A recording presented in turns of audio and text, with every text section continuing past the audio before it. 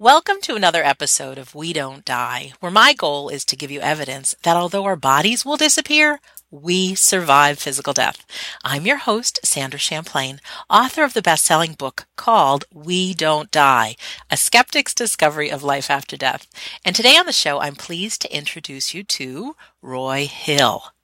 Roy Hill obtained his bachelor's degree in psychology at the University of Arizona and his doctorate degree in clinical psychology at Nova Southeastern University.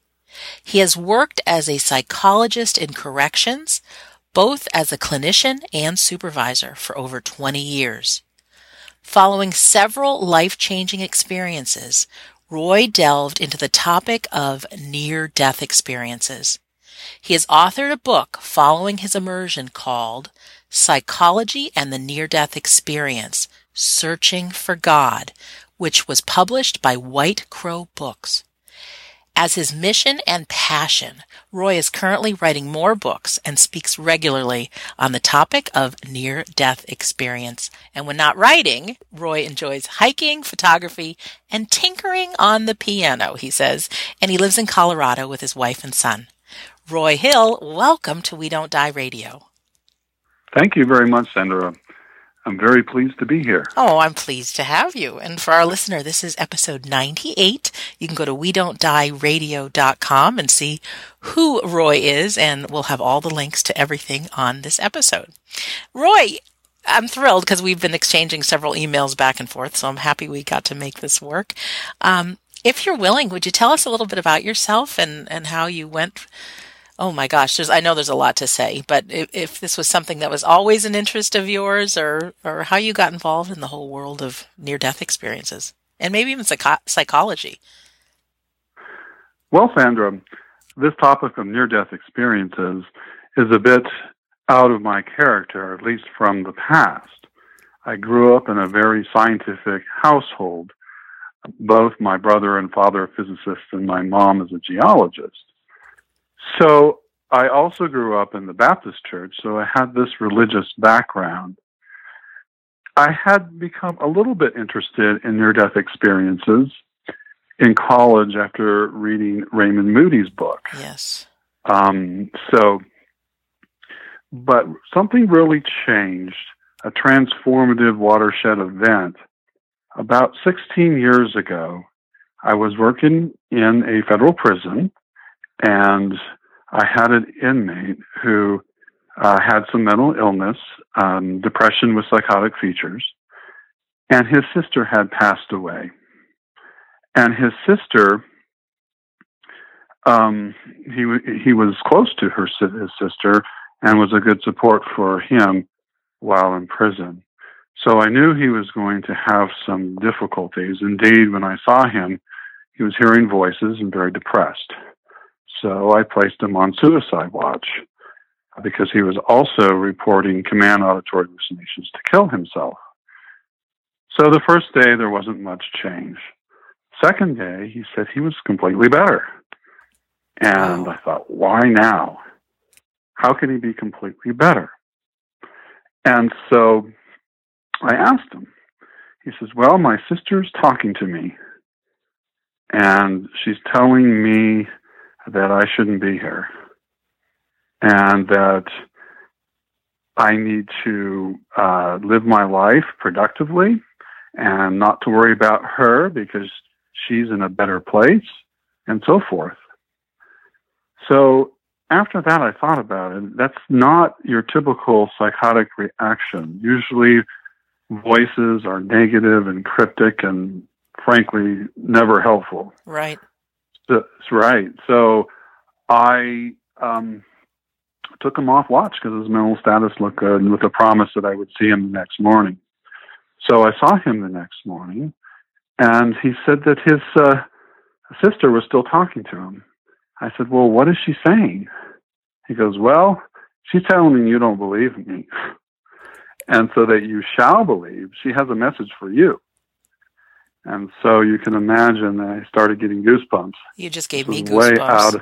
Yeah. Yes. This is way out of my experience and understanding of the spiritual realm. Because in the Baptist tradition, hearing things from deceased loved ones was demonic. Mm-hmm. So, but I didn't believe that. I said, well, what is she telling you? And he said, she's telling me quarter. I thought to myself, what does that mean? So I asked him, does she mean like a quarter of the coin or a quarter of something else? So he begins talking to her to ask that, and he comes back and she says, quarter of the coin. I said, very confused, what does that mean? I don't know. She won't tell me. So he leaves, and this white Muslim comes next, and he kind of ranting around about the hypocrisy of the United States, and I was barely listening to him when he looks at me in the eye and says, Dr. Hill, do you know what's written on a quarter? And automatically I said, in God we trust. He goes, that's right. Wow. Right, and so nobody's asked that of me before or since. And this happened like 20 minutes later. So I knew this message from this deceased sister was probably real. So, of course, I bring the first guy back, and I told him what happened, and he seemed surprised. I said, well, does your deceased sister tell you anything else? And he said, yeah. She's telling me that your wife is pregnant, you're going to have a son, he'll be born on Christmas Day. That's pretty specific. That's very specific. These are things that can be verified. Well, I knew my wife was pregnant, and I knew she was going to have a son. It is possible that the inmate overheard staff mention that. Right. They're not supposed to, so it's very unlikely. They're not supposed to talk about other staff in front of inmates. But it's still possible. So really, the crux of the matter rested on, would my son be born on Christmas Day? Well, he was born on January 7th. So many years later, I was wondering about this. And I think, wow, everything else seemed to be so right. Why did this part not fit? There was another institution 11 years later, and I was walking back to my office, and I just had this epiphany. I thought to myself, well, first there was a declaration I didn't have faith. And secondly, there was a declaration that I needed to trust in God. So maybe this was a test of faith. So in the leap of faith, I Googled Christmas Day and January 7th, knowing full well, as everybody does, Christmas Day is December 25th. Well, lo and behold, a lot of stuff came up. Turns out we use the Roman calendar, the Julian calendar. But Christianity used to use the Gregorian calendar or the Christian calendar.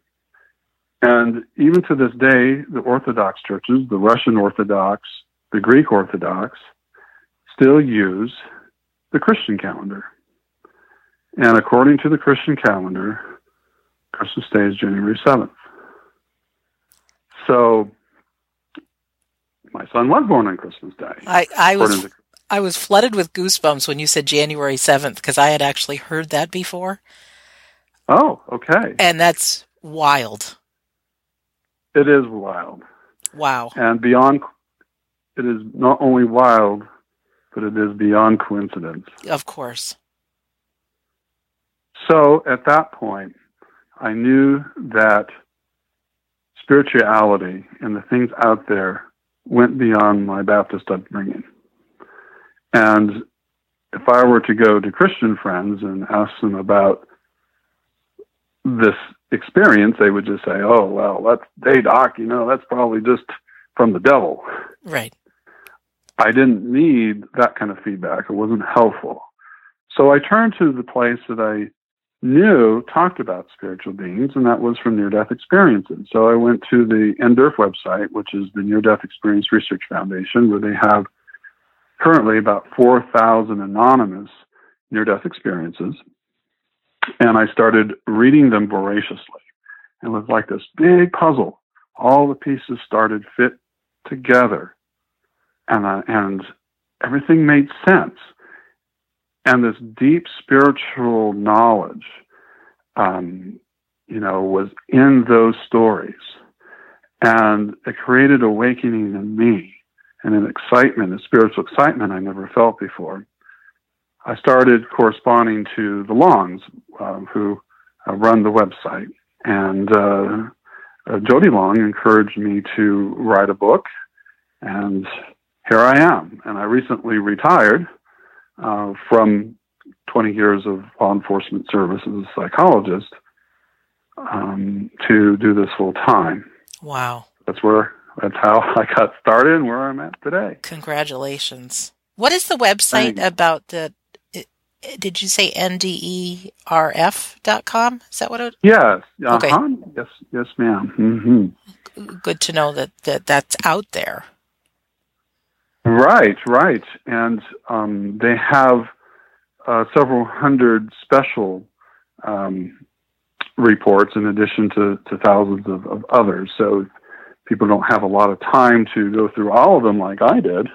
There are some ones that they may want to spend special attention to. But anyway, it's a great website. Did you, Roy, just get totally lit up when you started delving into this? I did. I became lit up, excited, and over time, I do believe that my life had become transformed. Not in an immediate sense, nor in a complete sense. I am still a human being, of course, who struggles with the things that everybody else does.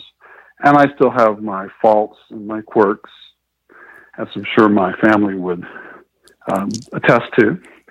But I do believe that I found a sense of repose, which I think very much goes in line with the theme of your radio podcast. And repose is sort of a dignifying peace, even in the face of adversity, even knowing that death may sometime come. It's to release that anxiety of death, to release the anxiety that comes with earthly attachments, and to let go and to become at peace. I believe that's probably the greatest transformative consequence of this journey that I've embarked. Sure. Would you talk a little bit about, from the 4,000 things you've studied, maybe some commonalities? I know we're all human, and it's a nice reminder to hear some of these things to really help us believe that we go on. So any commonalities in the near-death experience that you realized? Well, first of all, maybe you could speak a little bit about how you were convinced that this goes more than just somebody's imagination when they die, or just something to do with their brain shutting down, like that this is actually a real thing, that these experiences are real. All right, to address that's I'll try to keep that answer brief, because I could go on and on about evidence for the near-death experience. Unlike religious traditions, which I have the most respect for, one of the big differences in the near-death experience is that there are common themes, and this is verified through research, including the Longs and other people as well, that the core themes are the same regardless of age, culture, religion, language, gender, whatever you can think of, the core elements are the same. That's one line of evidence. Now, there are cultural differences in the superficial things that people experience. For instance, a Native American, he passed away, and he saw a school bus. He went onto that school bus, and there was elders having a peyote ceremony. Okay. Very, very culturally specific. Yet, when he touched the edge of the school bus, he could feel the interconnection and love of all life.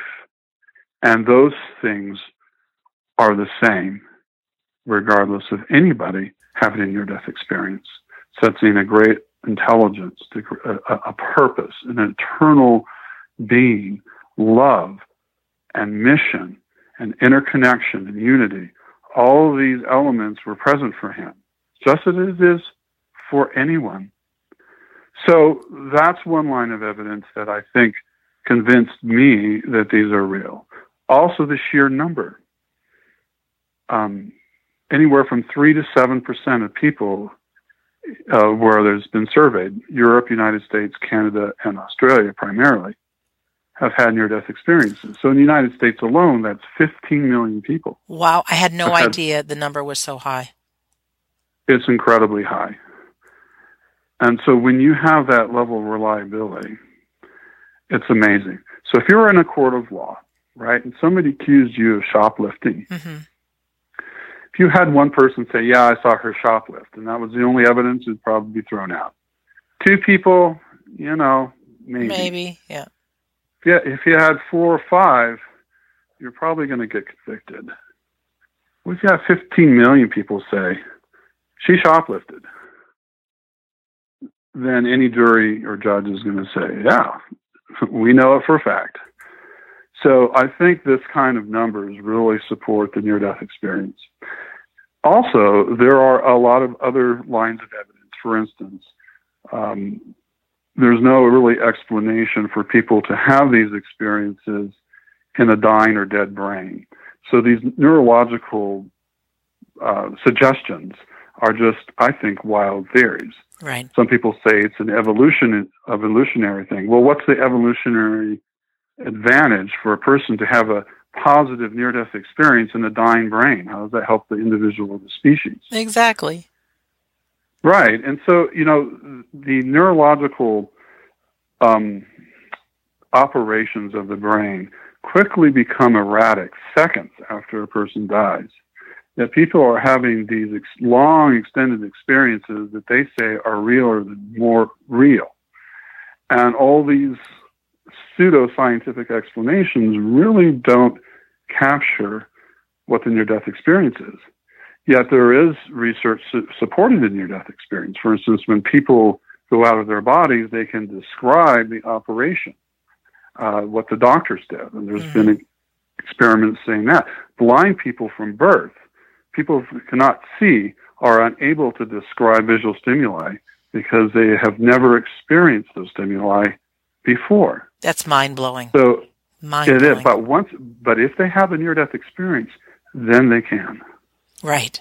Because they're not blind when they go up or out. Yeah, I've talked to a number of people, sorry to interrupt you, on this show that have had the near-death experience, and so many of them remember it like it was just yesterday, more clear than even what they had for breakfast this morning. And I think that's incredible, that level of clarity. And they say also, when we wake up from a dream, and here we are waking up in our bed, we say, oh, yeah, that was just a dream. Many of them have also said that when they came back to their earthly body, where they went made Earth seem like just a dream. Exactly.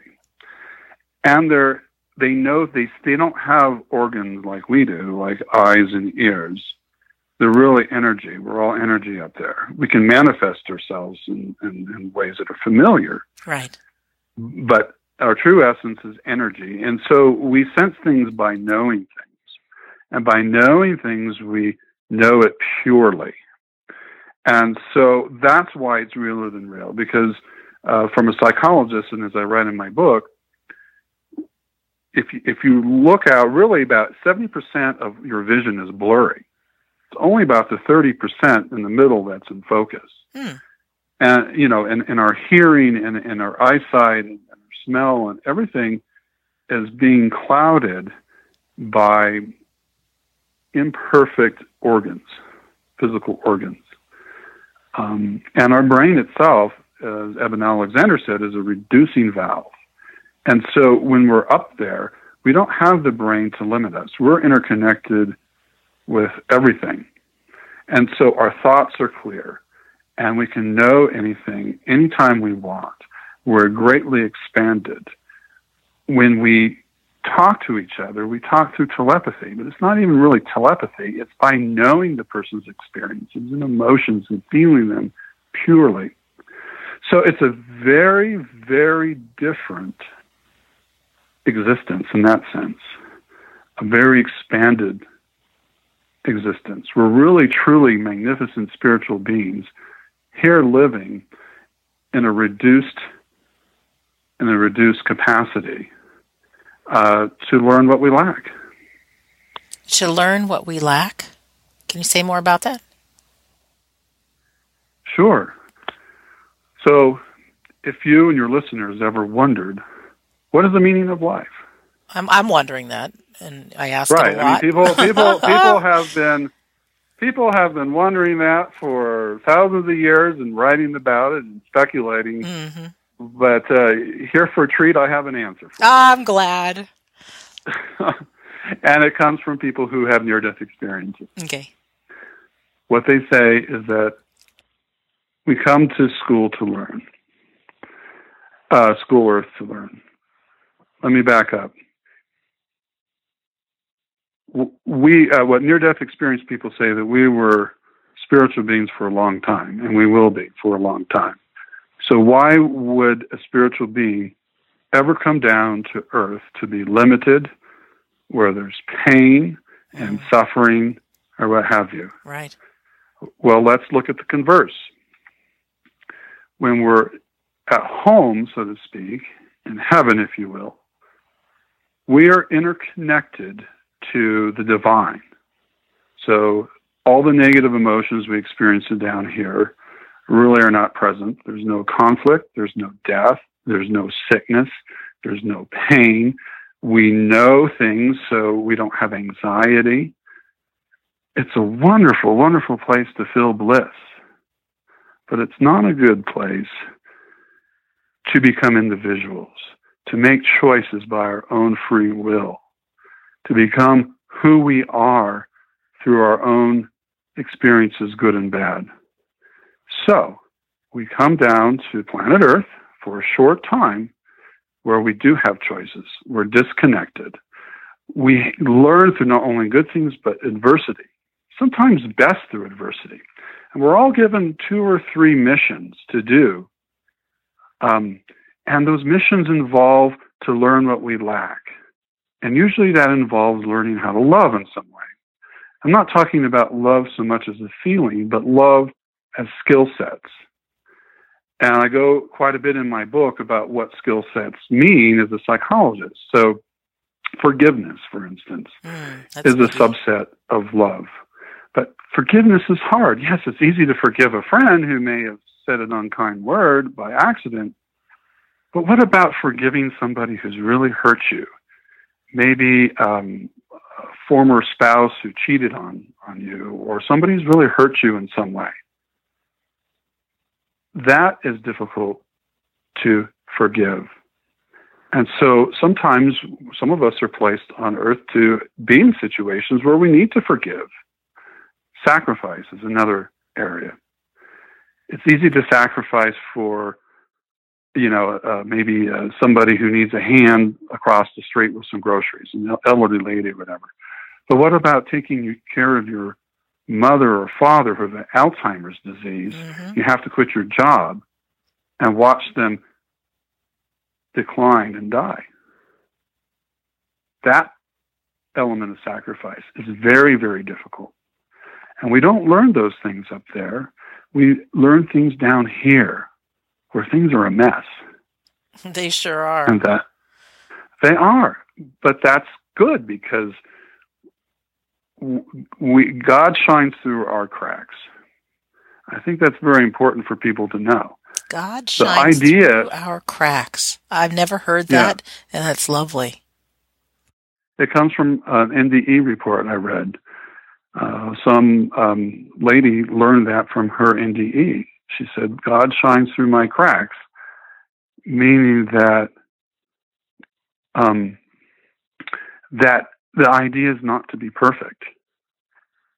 And we're all messed up with this notions of sin, that God doesn't like us because we made this mistake or that mistake. I'd like people to reframe that in their mind, that we're actually learning through our mistakes, and that's why we're down here in the first place. You brought a smile to my face. I can think of some horrible mistakes I've made and also some times of real suffering. And looking back, had they not happened the way they'd had, I would not be where I am today. And I think exactly when we're in the midst of suffering, or if you just lost a loved one recently, or whatever's happening for you, it's hard to see it as a gift. And sometimes it does take being years down in the future to look back and go, wow. So sometimes all we can do is trust. I love that you said, what's on a quarter, and God we trust. Sure would be nice to have the answers all the time, Roy, but... It would. And then I learned, I had enough faith to take him off suicide watch, but I didn't have complete faith. And so what was taught to me was partial faith is not really true faith. And when the whole purpose behind your show is to teach people not to fear death, and even people who believe in God through their religious traditions, that helps with faith, but still a lot of people have their doubts. And I think the beautiful thing about near-death experiences is that people really learn that way too much fuss is being made over death. That's funny, actually. That sounds funny. In fact, they're actually told that. Many people are told that by their spiritual beings up there, that too much has been made out of death. So think of this. So you have these NDEers, some of them who were very fearful of death before they died. Some were atheists or agnostic. Some maybe had religious beliefs, but still had their doubts. And they lived their lives fearing death. So that created anxiety in their lives, and it kept them from living through their whole potential. And some people may have been a little bit adrift because of this fear. Right. So how ironic it is, when they die, they go up there. They know that they're at home, and they feel this incredible love from all the beings they meet and from the fabric of everything. You could call it God, if you will. And it's just pervading love. Some people say it's like being in a swimming pool of love. Wow. One NDE person said, if I added all the love that you've ever had in your life, that it did not compare to just a moment of love up there. That's and the peace. Wild. Yeah. Yeah, it's wild. And so guess what? Some of them are told, you got to go back. You have more work to do. Mm-hmm. And the work then harkens back to what I was saying about we're on school earth. We're here to learn things. So they said, you got to go back. You're not finished yet. You'll be back soon, but you got more work on earth. How do you think those people react? They don't want to. Not very well. They don't want to. No, it feels good where I am. Back. They don't. They kick and scream and have a tantrum. Not literally kick and scream, but they have a little bit of a tantrum, and they argue, and they desperately don't want to come back. But they do. Sometimes they're shown that they have their mission with their kids or family or what have you. But isn't that ironic? Mm-hmm. That these people fear death so much that here on earth that they kind of are not living to their full potential because of that fear. And when they go up there and told to come back, they have a tantrum because they don't want to come back. Oh, Roy, I talked to a race car driver who had a near-death experience in his younger days, and he was very secretive about it. Not many people know this about him, and I haven't broadcast who he is, but he said that he had flatlined at an operating table after being in a car crash. And he said that he opened his eyes and his grandmother and grandfather were there in a world that seemed more real than this one, colors that we don't have on this plane of existence. And he said he knew what had happened and he knew that he was fine. And he had a moment to hover over his body and realize his mom and dad and brother were praying for him.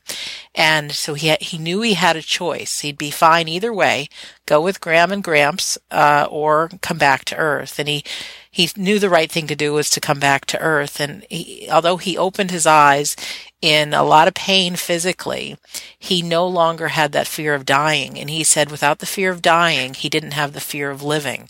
So as a race car driver, he won more championships than most people because he said, I wasn't afraid to put my foot all the way down on the pedal and race and live. And when he told me that story, it just made me think that if through a radio show or through our books or something, that we can take away that fear of dying, which can take away the fear of living. And it sounds like the same thing you're speaking about is just to really play full out on our life. Not necessarily go 200 miles an hour in a car, but whatever those risks you want to take, go for it, or those undelivered communications, or whatever that fear is, step into it. Go for it. Go for your dreams.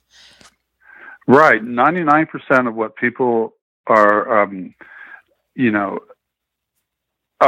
experience is fear. And that really impacts people's lives very, very much.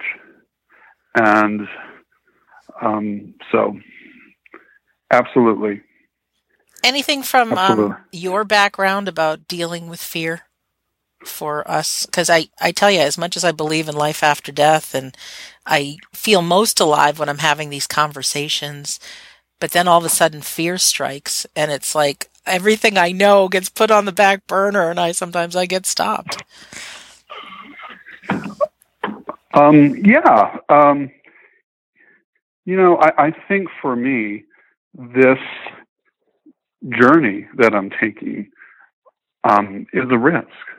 Something that I may have not done before. I had a safe government job, and I'm basically giving up that security, the money, what have you, to write a book, promote it, with faith that it's going to do okay. Oh, right. And so, right. So for me, it was more important to do that than let my fear of not having enough money or what have you get in my way. And indeed, this is what a lot of indie ears are reporting, that people are consumed with fear, and it could be just fear of losing a job or fear of whatever. And true, those are real fears. And I fear that truck. I don't want to get run over by that truck. No. Right. So fear has an adaptive functioning, and it's good, but too much of our lives are surrounded by fear, and we don't even know it. We don't know how much of our behavior is really driven by fear. A lot of the violence and prejudices and ugliness we see in the world have their roots in fear. So, anyhow, so I think if people can lose their fear, starting with the fear of death, and they're going to be able to accomplish their mission so much better. Mm-hmm. I had another question for you that just showed up on my horizon. Sure. Do many of the people that have had near-death experiences see angels or see their deceased loved ones? I know there's nothing that I would like to picture more, that when my day comes, that my dad and my grandmother are there to greet me. Do people share about that? Oh, Sandra, yes, they do. Every near-death experience is unique. And a near-death experience is obviously short. And I would say not even near-death experience is a very good term.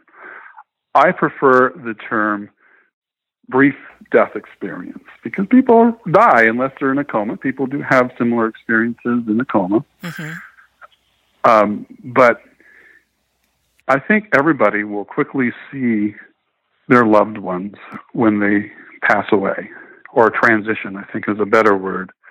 But people who have near-death experiences, about 3/4 of them see somebody up there. Sometimes it's a spiritual being, and sometimes it is a deceased relative. Somewhere about 40% of people actually see deceased loved ones.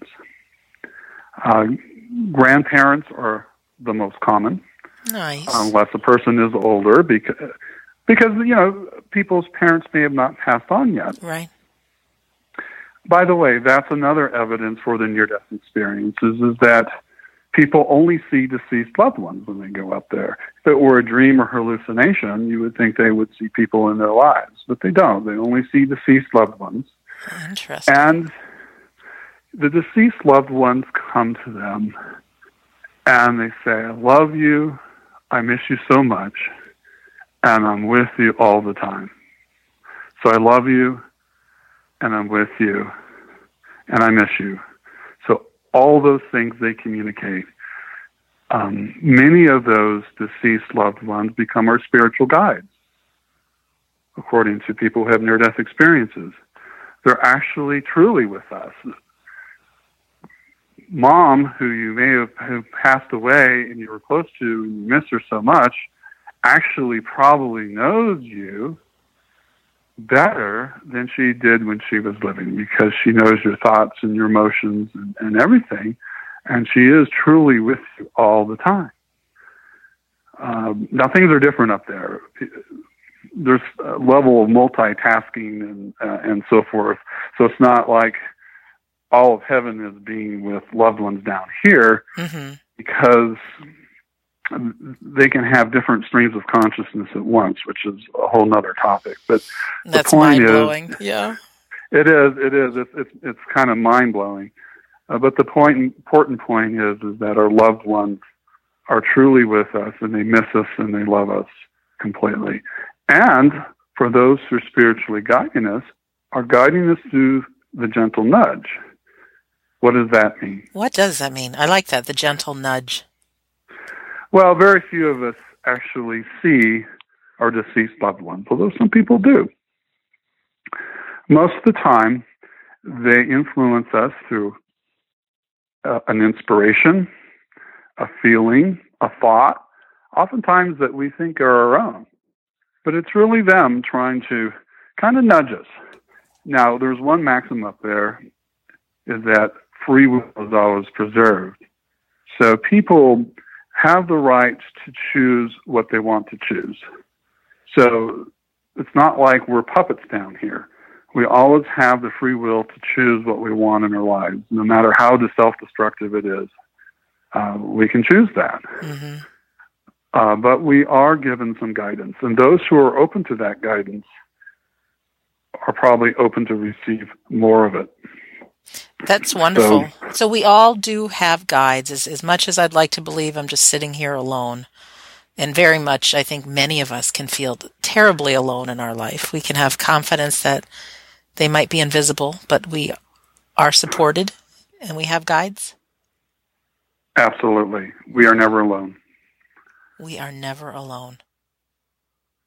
We're never, ever alone. And I'm sure that love that everyone feels with the near-death experience, if we were able to tap into it, we are probably just as loved here, sitting wherever we are, by so much love that we can't see. We are all loved.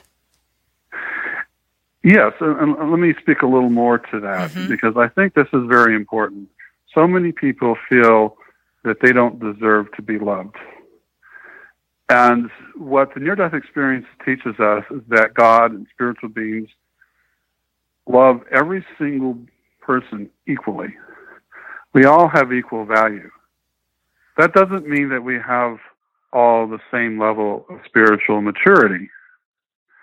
But think about it. Don't you love your teenage daughter or son the same as you would as your toddler daughter or son? Now, the toddler is going to reach for that frosted cupcake because that toddler has not learned to control his or her impulses. So he's going to reach for the frosted cupcake, get his face all messy, even when he's not supposed to, or she's not supposed to. But we still love that toddler the same, because that toddler has inherent worth as our son or daughter. And we're all sons and daughters of God. Some of us are more spiritually mature in our journey than others. But that doesn't matter. We're still loved the same. So there was this one woman who had a near-death experience, and she was in a garden, which many people are when they cross over, created for us. And in that garden, she came across God. And God looked like kind of a nice gentleman. Now, does God really look like that? Of course not. God is an energy throughout the whole universe. But that's how God came across to her to put her at ease, right, to give her the information she needed to know. And God asked her, what if it was just you and me and nobody else? And she goes, well, what do you mean? What is it? What if it was just you and me and nobody else? And she said, well, you would probably get tired of me. I'd just be yakking on and get tired of me going on and on like that. And so God asked again, what if it was just me and you and nobody else? Now look at that tree over there. There was a tree in the garden. It was just shining with energy and perfection, and she could see everything at the microscopic, molecular level. And she answered, well, I see you in that tree, God. He says, that's right. And what about your parents? She thought about it. She says, well, I see you, God, too. And he goes, what about your mean ex-husband? And then she reluctantly said, I see you in him as well. And then she says, well, who do you see in the mirror? And she wanted to say nobody special. Right. But then she knew that was the wrong answer. And she said, I see you, God. And I says, that's right. So the message of that near-death experience report was that God is in all of us and loves us so much that it could just be us and God and nobody else. And that's how much God loves us. That's incredible. Each one of us. That's incredible. Yeah.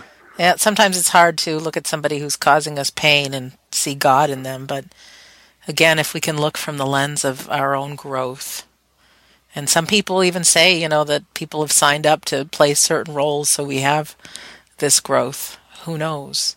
I wanted to ask you too, Roy, is there, I haven't read the 4,000 near-death experiences like you have. Right. However, when people return, do they have a need, does their life change? Do they have a need to help other people?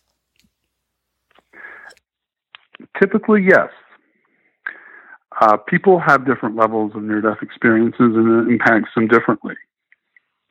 But typically, a lot of people have a need to help other people, because that is what the basis of love is. It's other-centered instead of me-centered. In this world, everything, I said everything, but a lot of this world involves about the me. Yes, it is. Yep. To build a monument to ego to get a little piece of fame. All that goes away. The path of ego is self-destructive, because we lose things that we build up in life. And if we don't do it during life, then we die and we lose it anyway. And so when people get older, if they're wealthy or and have power, and they start losing that power as they get older, then they try harder and harder to maintain it. And then they became very fearful of death, because all the little illusionary things that they create in their lives, they realize are going to come to end. And they can't stand that, because that's all they have. That's right. all they created. And so death becomes very fearful. from a near-death experience, what we experience is all about mission, to learn how to love. And then we go home. When we finish our semester of this difficult class here on Earth, we go home. So we're like a boarding school. And so people who have near-death experiences realize what their mission is. It's to love other people. It's to learn. It's to help. And it's to create a better planet. So obviously, people who come back, many of them do try to focus on helping other people. Many of them quit their jobs and find something more service-oriented. Others volunteer more. And a lot of people don't judge other people as much. And all those things are really important. And we don't have to have a near-death experience to do those things. Correct. We don't. Take a look at me. I have not had a near-death experience. But here I am talking to you about these things because I learned from who I call our ambassadors from heaven.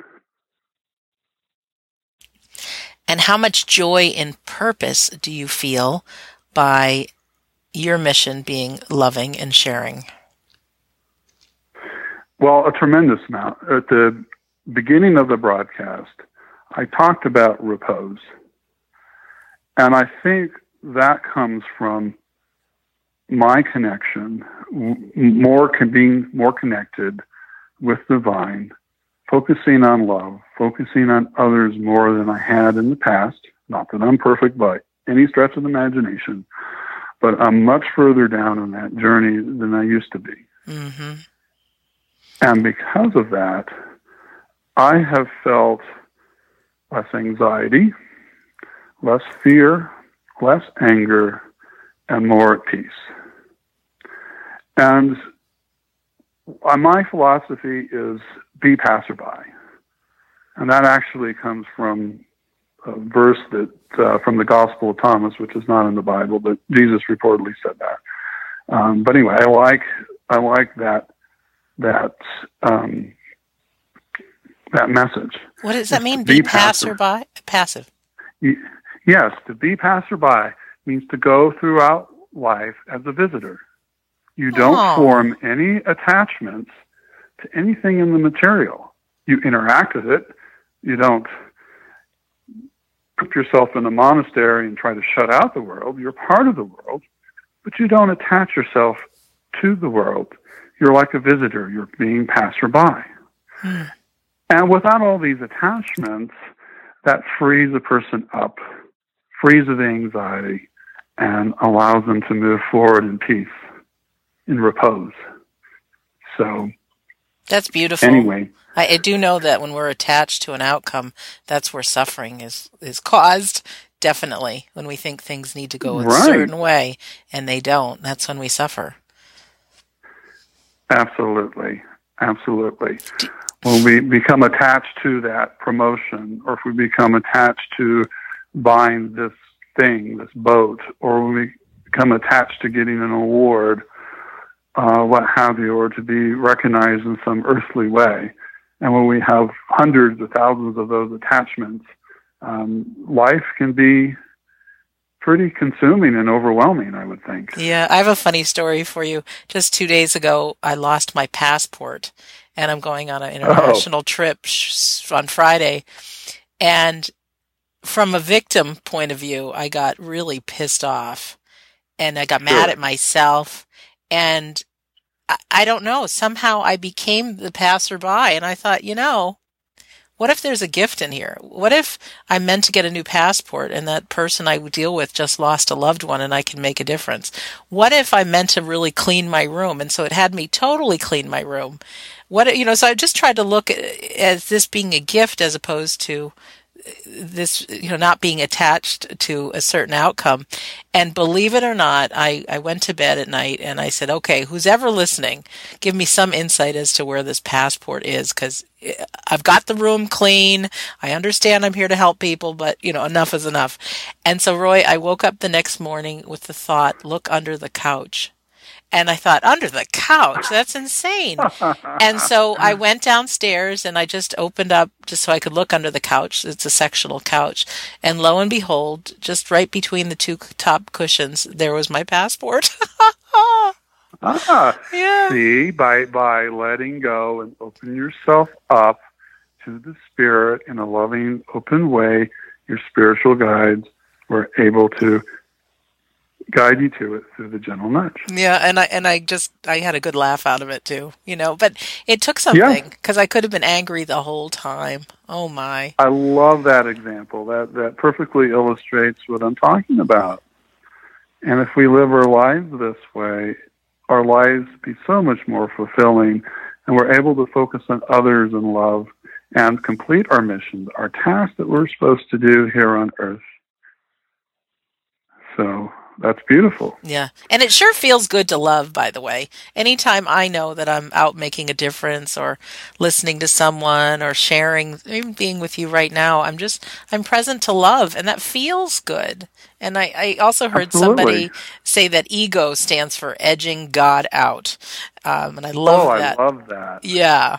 That's wonderful. I'm going to use that if you don't mind. No, I stole it from somebody else. But it makes perfect sense, and it's so easy to get caught up in the me syndrome and thinking life is about me and forgetting like who we are. And I do think we all have that little voice inside of our head that, as much as I might curse it, because sometimes it says I'm not good enough and, I don't matter and all this stuff, it kind of has me play the human game where where it is an education for my soul. I think that we do need to forget it sometimes, and so we can have these breakthroughs and have these learning experiences. But I love things like your book, bringing me back home, bringing me back to what's important. And our time's going by fast. Could you tell us a little bit more about the book, and then maybe how we can get in, buy the book and also get in touch with you and find out more about you? Oh, absolutely. Well, the book kind of covers a lot of the things we discussed today. So if the topics intrigue your listeners, I would encourage you to get the book if you want to go deeper into these matters. Tell us the name of the book again, Roy.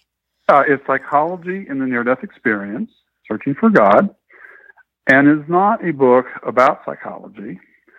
So I almost didn't even include that title because I was afraid that people would be, pushed off by the title thinking, oh, this is a psychology book. It's not. It's a spiritual book. But it is unique in that I use my knowledge of psychology, as you probably heard today in different points, to help explain some of the human behavior involved with being here on Earth versus a near-death experience. For instance, the perceptual things of seeing by versus knowing comes from my understanding of psychology. But it is a spiritual book, and the whole purpose is to help people learn how to love and not fear death at its heart, and to connect with the divine. So these are the underlying messages. Now, it is a book that I think has people thinking. It's not a easy book in the sense that things aren't sort of spoon-fed. But for those true spiritual seekers who are looking to get into the meat of the matter, I think it'll be a good book for you. I like it. So how you get a hold of it, it's on Amazon.com. It is on BarnesandNobles.com. It's on Apple iTunes. So you have the book version, you have the Kindle version. So you go any of those places. You can go on my website. Which and on the website I have quotes, yes. And my website is neardeathexppsy.com. So again, that's neardeathexppsy. EXP for experience and PSY for psychology. Oh, that's perfect. Once you get on there, have a lot of cool stuff, quotes and things. You do have a lot of resources cool stuff. And also for our listener, as a hub, you can go to WeDon'tDieRadio.com, episode 98 for Roy Hill. And also I have all the links to his book and his website and everything. You do have some great quotes. I wrote down one that you have there. Many people believe that they live in a cold, indifferent universe. In reality, everyone is always integrated with God, whether they know it or not. Moreover, Yes. everyone has the ability to communicate with the divine through soul. You've got a lot of great quotes that gave me goosebumps when I read them. So a lot of good stuff on your website. Roy, Thank you very much. Yeah, and thank you. Any closing words or any tidbits of wisdom that you could give us to lead a better day today? Or, I mean, you've said a lot, and so I know I'm concentrating on loving more, but just anything final you want to say? Well, I'd like to bring it back to the title of your program, We Do Not Die. And Elizabeth Kubler-Ross, a famous psychiatrist who did the 5 stages of death, most of your listeners probably heard of that. Mm-hmm. She worked with near-death experience and death and dying for most of her life. And she said that every single patient who had a near-death experience in her line of work completely lost their fear of death, 100%. And that's been pretty much my experience as well. So I would say, without the fear and death, go boldly into the world to love, fulfill your mission, and live a beautiful, meaningful life. This life, as tough as it is, can be beautiful. Yes, it certainly can. Oh, Roy, thank you so much for being our guest today. Well, thank you so much for having me. I enjoyed it thoroughly. Oh, yeah, me too. I say that these radio shows are for other people, but you know what? They're also for me. Because I am a human being having a human experience. And, I always say I want to get my money's worth out of life. So I love just what you have contributed to us today, that it just kind of gets us back on track. And to our listener, thank you for taking the time to listen. Boy, I appreciate you being here for so many episodes. Oh, Roy, I just got a few emails. Some people have listened to every single one of these episodes, and this is episode 98, and this is big, but it just to help. I'm here to help empower you on your life, and same as Roy, let you know that death is an illusion. We don't die. We go on. Your life is for a reason. And if you've enjoyed any of these shows, which I'm hoping you do, if you wouldn't mind at some point going to iTunes and just going into We Don't Die, and maybe leaving a review or leaving a star. You can leave 1 to 5 stars, and it just helps other people know that this show is of value. And also, you feel free to share it on Facebook, Twitter, all those social media sites. Again, our website is WeDon'tDieRadio.com. And in closing, my name is Sandra Champlain. I have been your host on this episode of We Don't Die Radio, and I do believe with all my heart and soul that life is an education for our souls, and that your life here on earth is important. So, in some of the words that Roy shared today, in God we trust. We might not have the answers, but trust. I love God shines through our cracks. Know you are an infinite soul. You are incredibly loved. You have support around you, both visible and invisible. And that you won't die. So thank you so much for listening, and we'll see you soon.